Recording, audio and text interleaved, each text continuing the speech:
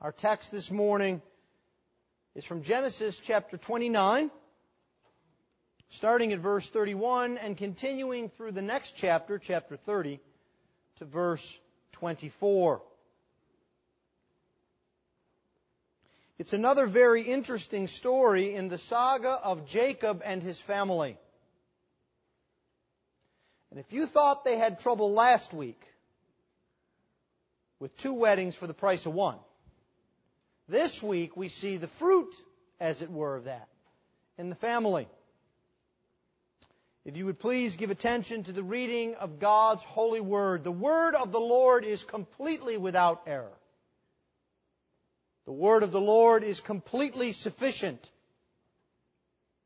And the word of the Lord is completely authoritative. Genesis chapter 29, beginning at verse 31. When the Lord saw that Leah was hated, He opened her womb, but Rachel was barren. And Leah conceived and bore a son, and she called his name Reuben. For she said, because the Lord has looked upon my affliction, for now my husband will love me. She conceived again and bore a son, and said, because the Lord has heard that I am hated, He has given me this son also. And she called his name Simeon. And she conceived and bore a son, and said, now this time my husband will be attached to me, because I have borne him 3 sons. Therefore his name was called Levi. And she conceived again and bore a son, and said, this time I will praise the Lord. Therefore she called his name Judah. Then she ceased bearing. When Rachel saw that she bore Jacob no children, she envied her sister. She said to Jacob, give me children, or I shall die. Jacob's anger was kindled against Rachel, and he said, am I in the place of God, who has withheld from you the fruit of the womb? Then she said, here is my servant Bilhah.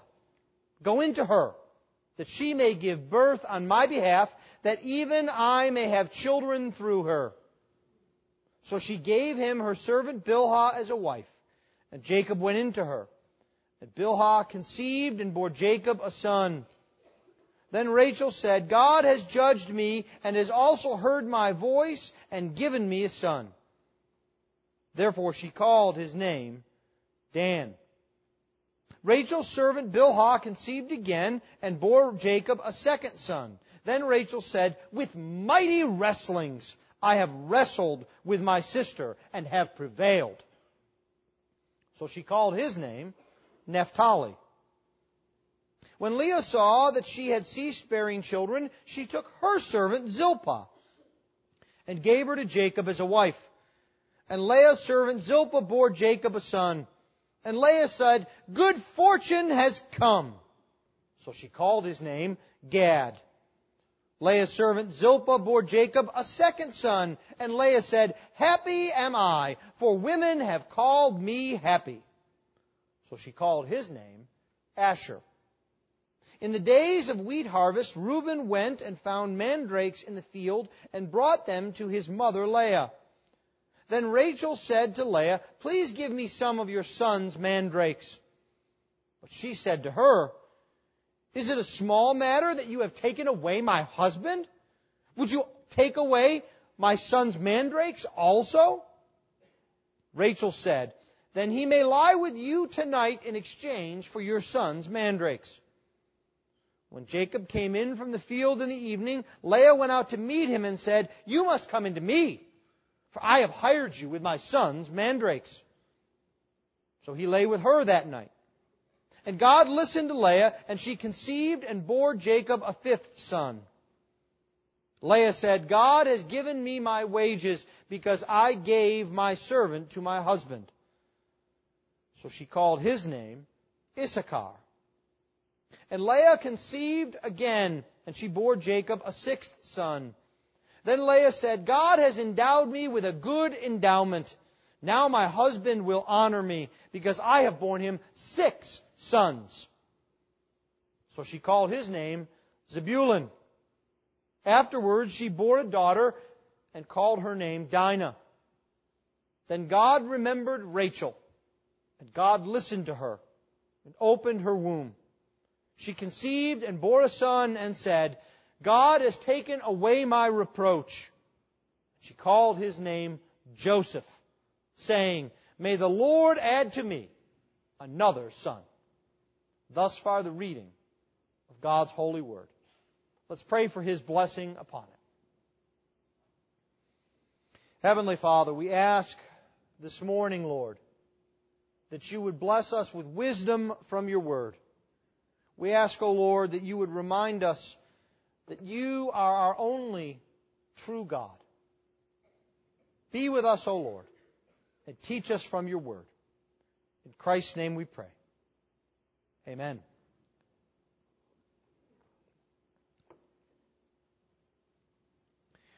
One of the other things that I noticed this past weekend as I was out on Friday at the ice skating rink is that I think I've officially become old. You know this when the songs that you listened to in high school are now officially oldies. And I was thinking about an even older song as I looked at this text this week. It's a song by that great, or perhaps not so great theologian, Mick Jagger. You can't always get what you want. But sometimes you get what you need.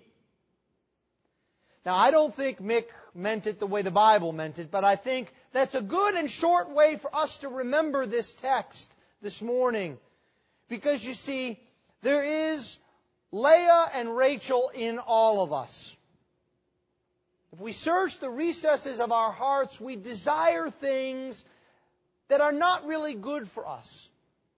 We desire things that others have. We think we cannot live without them, but it is true that the Lord provides for us exactly what we need. This is something that is very common in this season of the year. We think of Christmas and we think of all of the things that we are supposed to do, how we are supposed to be nicer, how we are supposed to tip larger, how we are supposed to invite our neighbors over. It is a focus time for us to solve all of the problems that the year has created. But in reality, Christmas is about what the Lord does in a spectacularly, wonderfully odd way. A way in which we don't even expect things to happen. Who would think that the world would be saved with the coming of a baby? You see, Jacob, Leah, and Rachel all need to learn this lesson. That God is the one who is in control. That He is the one who provides what we need. And in the midst of all of this, He is shaping us into the image of His Son. And so this morning I would like us to see 3 things. First, we will look at Leah and her lament. Then we will look at Rachel and her ruse, her trickery. And then finally we will look at God and His glory that is found in this family. Let's begin then by looking at Leah and her lament. Now, remember where we are in the story. Jacob and Leah and Rachel are off to a very bad start. Their marriage starts out with the definition of a bad idea for a marriage. Now think about it. It's bad enough to have more than one wife. And yet on top of that, it's even worse to be tricked into having 2 wives by one of your wives and her father. This does not exactly make for family harmony. If you think in your family it's difficult and how every once in a while your husband or your wife brings up when you left the car door open 6 years ago, or when you failed to provide the appropriate things 4.5 years ago, imagine what life would be like in this family. Any time that there was even the hint of difficulty between Jacob and Leah, he would pull out the trump card. Well, I never wanted to marry you. They had to trick me into marrying you. I don't love you at all. And I'm sure he would make it plain and simple throughout the entirety of their marriage. After all, Leah is the one who is to blame for this problem. She had to know what was going on. She had to know that it wasn't a good idea. But perhaps she was so desperate to be loved that she thought, well, Jacob will come around. But weeks turned into months, turned into years, and there was great tension in the home. It was obvious that Jacob did not love Leah. The text here is very strong, and I don't think we should pull back from it. It says that Jacob hated Leah. Now, you know what that would look like in the home. Perhaps you've seen tension in your own life or in the lives of others. Frosty glances as they pass to and fro in the tent.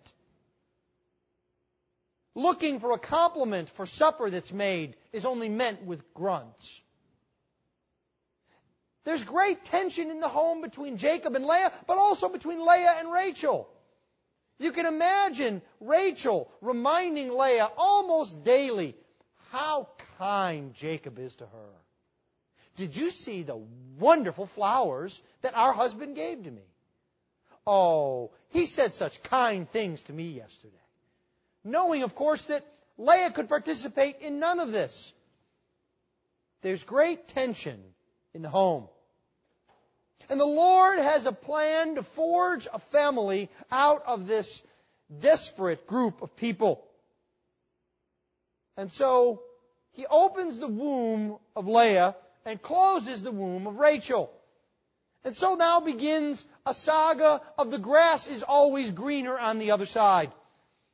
Leah conceives and she bears a son.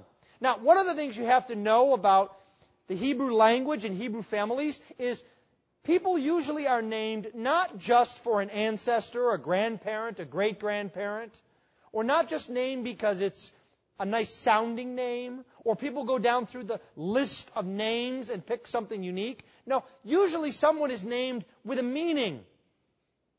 And it's no different with Reuben. His name means something like see, a son. And it has a two-edged sword to it.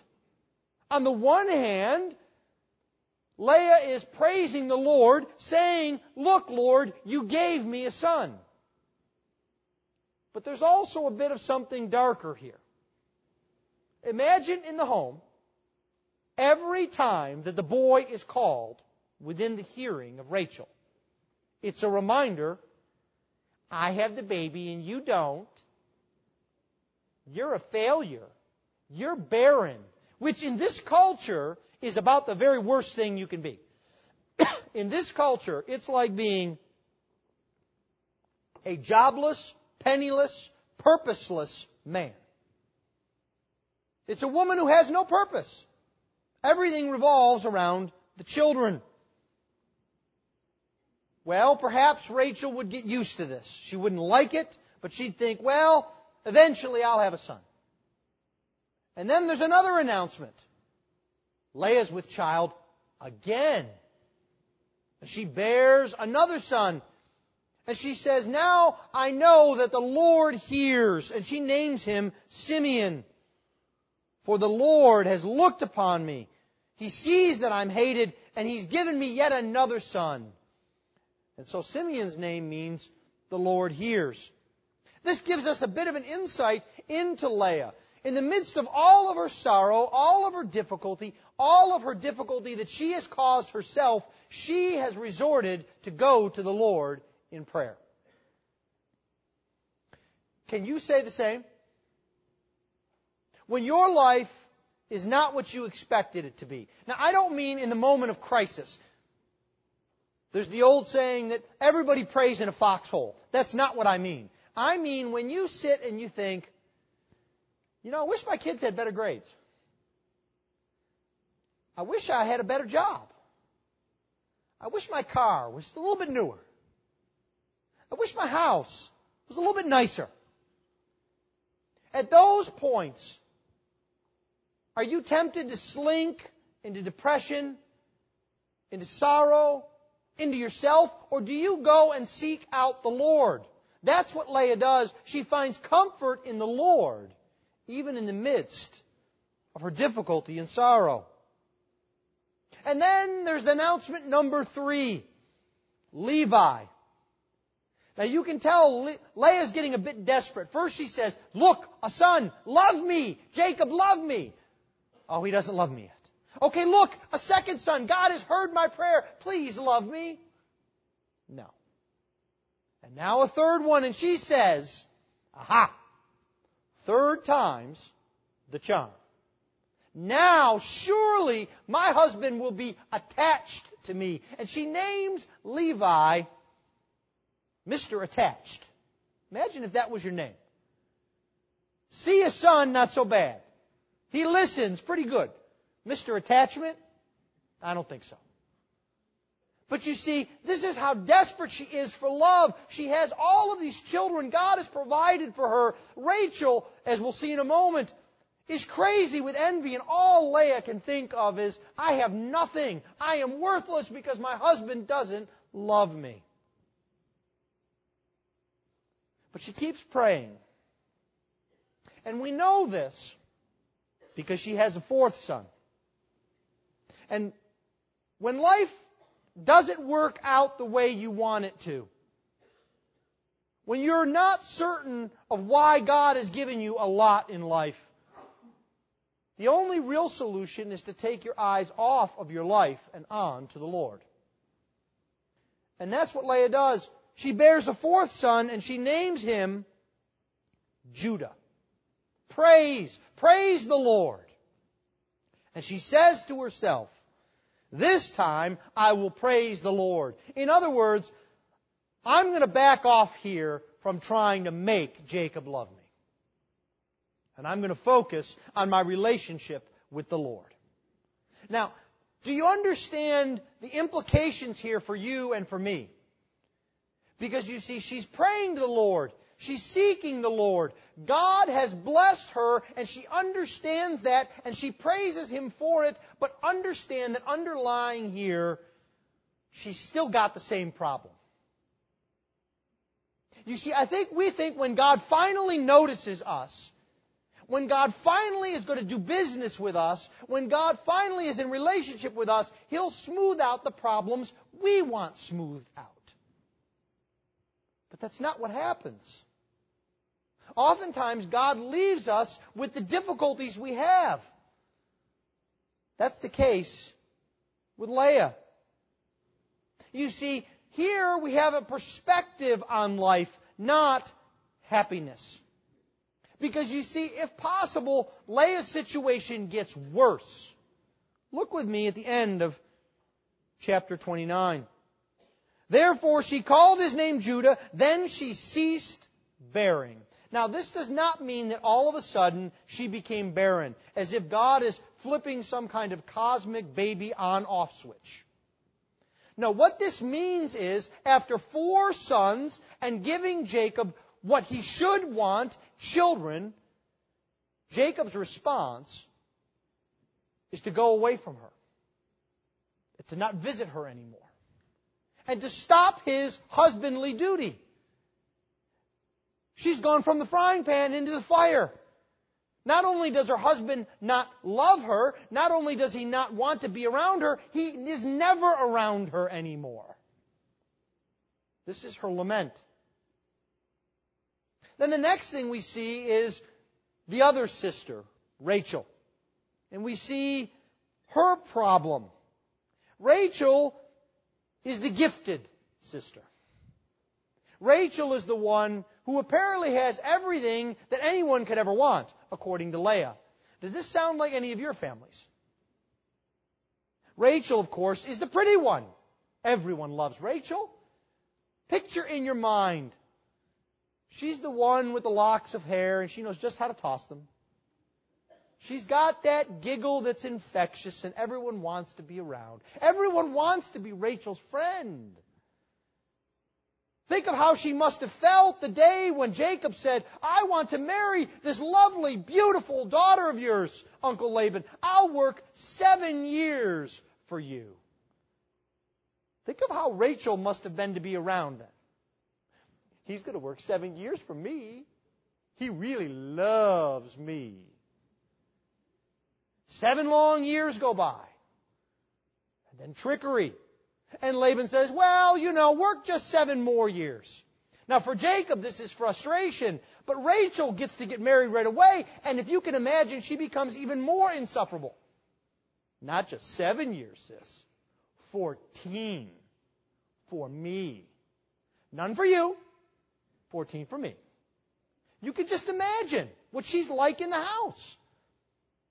She's full of herself. She's probably shallow, and as we see from here, she doesn't really have a relationship with the Lord. Whereas Leah is praying to the Lord, and Leah is actually using the covenant name of God in her discussion. Look at Rachel. God's nowhere to be found. It's all about Rachel. It's all about what she needs, and what she deserves, and what she should get. You see, she is not satisfied. We have one sister, all the kids you could want, if only I'm loved. Another sister, all the love you could get, no kids. The grass is greener on the other side. But you see, the problem here is it's not really about kids or love. Because you see, this principle applies to you and me as well. What's really going on here is what Augustine summed up well in a little quote. That our hearts are always restless until they find rest in Thee, O Lord. You see, Rachel is a restless kind of gal because she does not have a strong relationship with the Lord at this point. She is instead worried about how she might possibly fall behind her sister. And so she's filled with bitterness and with anger. And so what she then does is she tries to work the problem. And she does what many a wife has done in history. Perhaps you've experienced this. She's frustrated and doesn't know what to do, so she goes. Her husband looks at him long and hard and says, "You fix it. Give me what I need. Come on, do something for me. Make it all better." You ever gotten that from your wives, gentlemen? Jacob doesn't know what to do. Fix the tent, I could do. Water the flock, I could do. Build you something, I could do. Open the womb, I can't do. And he says to her, "Am I God that I can do this?" Now you have to understand, Jacob is angry here because you see, Jacob has been living week upon week upon week upon week on one giant raw nerve. If it's hard to be Leah, if it's hard to be Rachel, it's impossible to be Jacob in this family. He's getting it from both sides, in stereo, 24 hours a day. And it's even worse because Jacob is the fix-it man. He is the fixer. You need a birthright? I can fix that. You need a blessing? I can fix that. You need a wife? I can fix that. And now God has put him in a spot where he can't fix a single thing. All he can do is listen to it. Horrifying. Right, men? That's all that there could be. So Rachel says, "Well, okay. If you can't fix it, if you're not man enough, I'll take matters into my own hands." Has this ever happened in your family? When one spouse is not willing to do what the other spouse wants, "Oh, don't worry about it, I'll just take care of it myself." And that's what she does. She says, "I have this brilliant idea. I'm sure no one's ever thought of it before. I have a handmaid.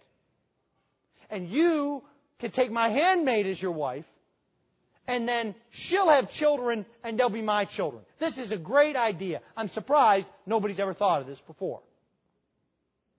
Now, let's give Rachel the benefit of the doubt that maybe she didn't have all of the old family stories. But Jacob should be scratching his head and saying, did not work out so well for Grandpa. And he should be saying to himself, no, we're not going to do this. Let me tell you why. It'll be a problem not only for you, it'll be a problem for her, it'll be a problem for the kids, it'll be a problem for all of us. But like many a man, Jacob looks and he says, whatever you want, dear. As long as you stop, will this make you stop nagging me? Will this finally give you the child and you'll just be satisfied and quiet? And you see, he prefers his own solution or her solution to the Lord. And we see how bound up in this Rachel is by the name she gives her children. She has one child by a handmaid, and she names him Judgment. God has judged between me and my sister. Really? Did you look? 4 boys? 1 adopted boy? She says, don't worry about that. A second boy. And she gets even more over the top. I have defeated my sister with mighty wrestlings, and I have wrestled her to the ground, and I've won. And we think instead of wrestling practice, you should have done arithmetic. 4, 2. But you see, this is how bound up she is. She thinks she's in control, and she is winning. And of course, as often happens, Leah is not going to sit quiet for this. So she says, all right, I'll see your 2 concubine kids, and I'll raise you 2 concubine kids and 4 regular kids. You want to play kid poker? We can do it.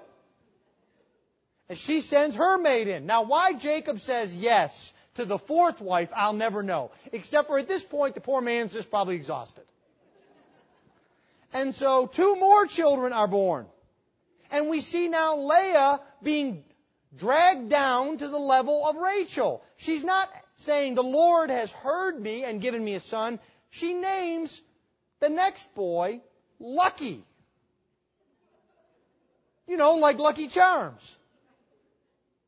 This is not a way to account for God's sovereignty and the Lord in your life.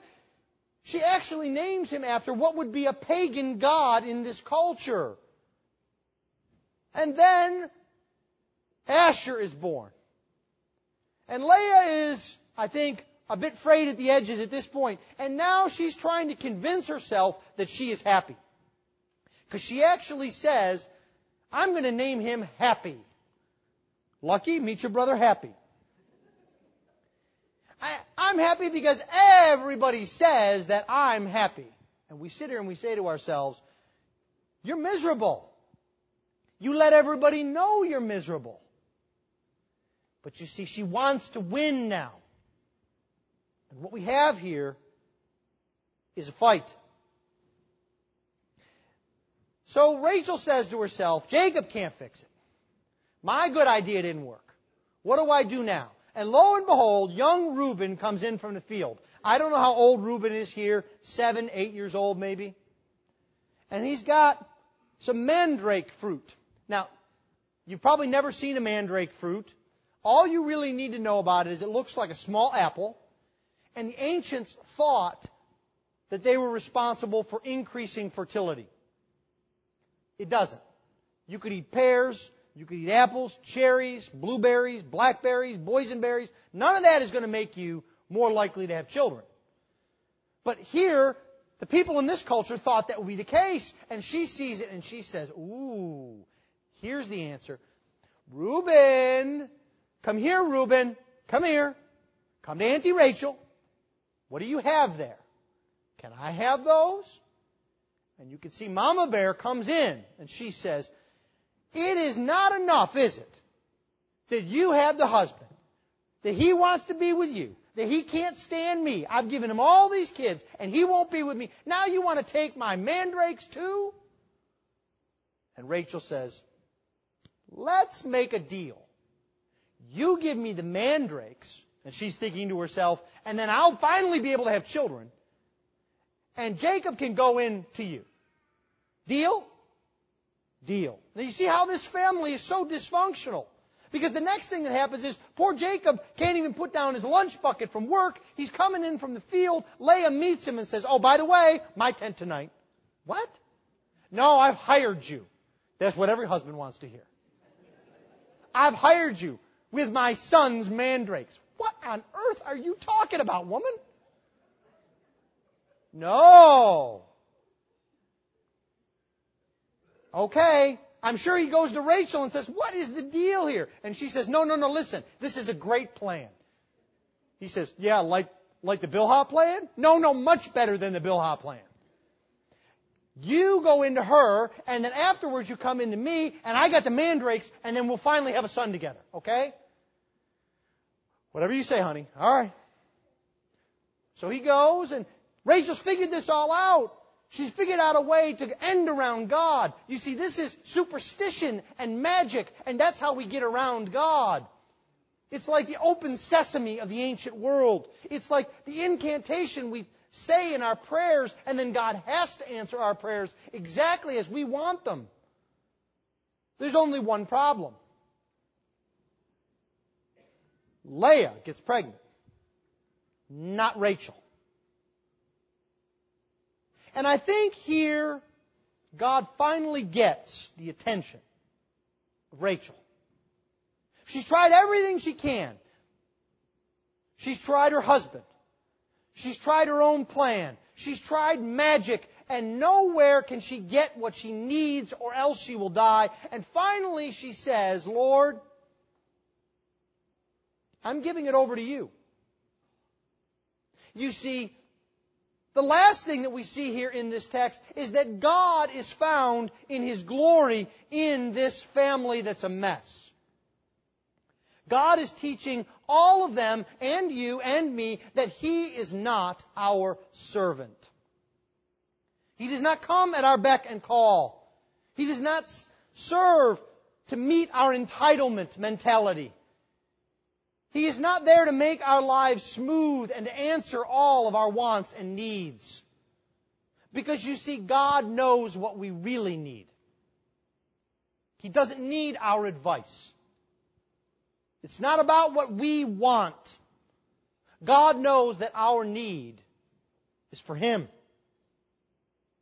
And so what He does is now He listens to Rachel. She finally has come face to face with the Lord. Finally, all of the background noise is faded. She turns to the Lord.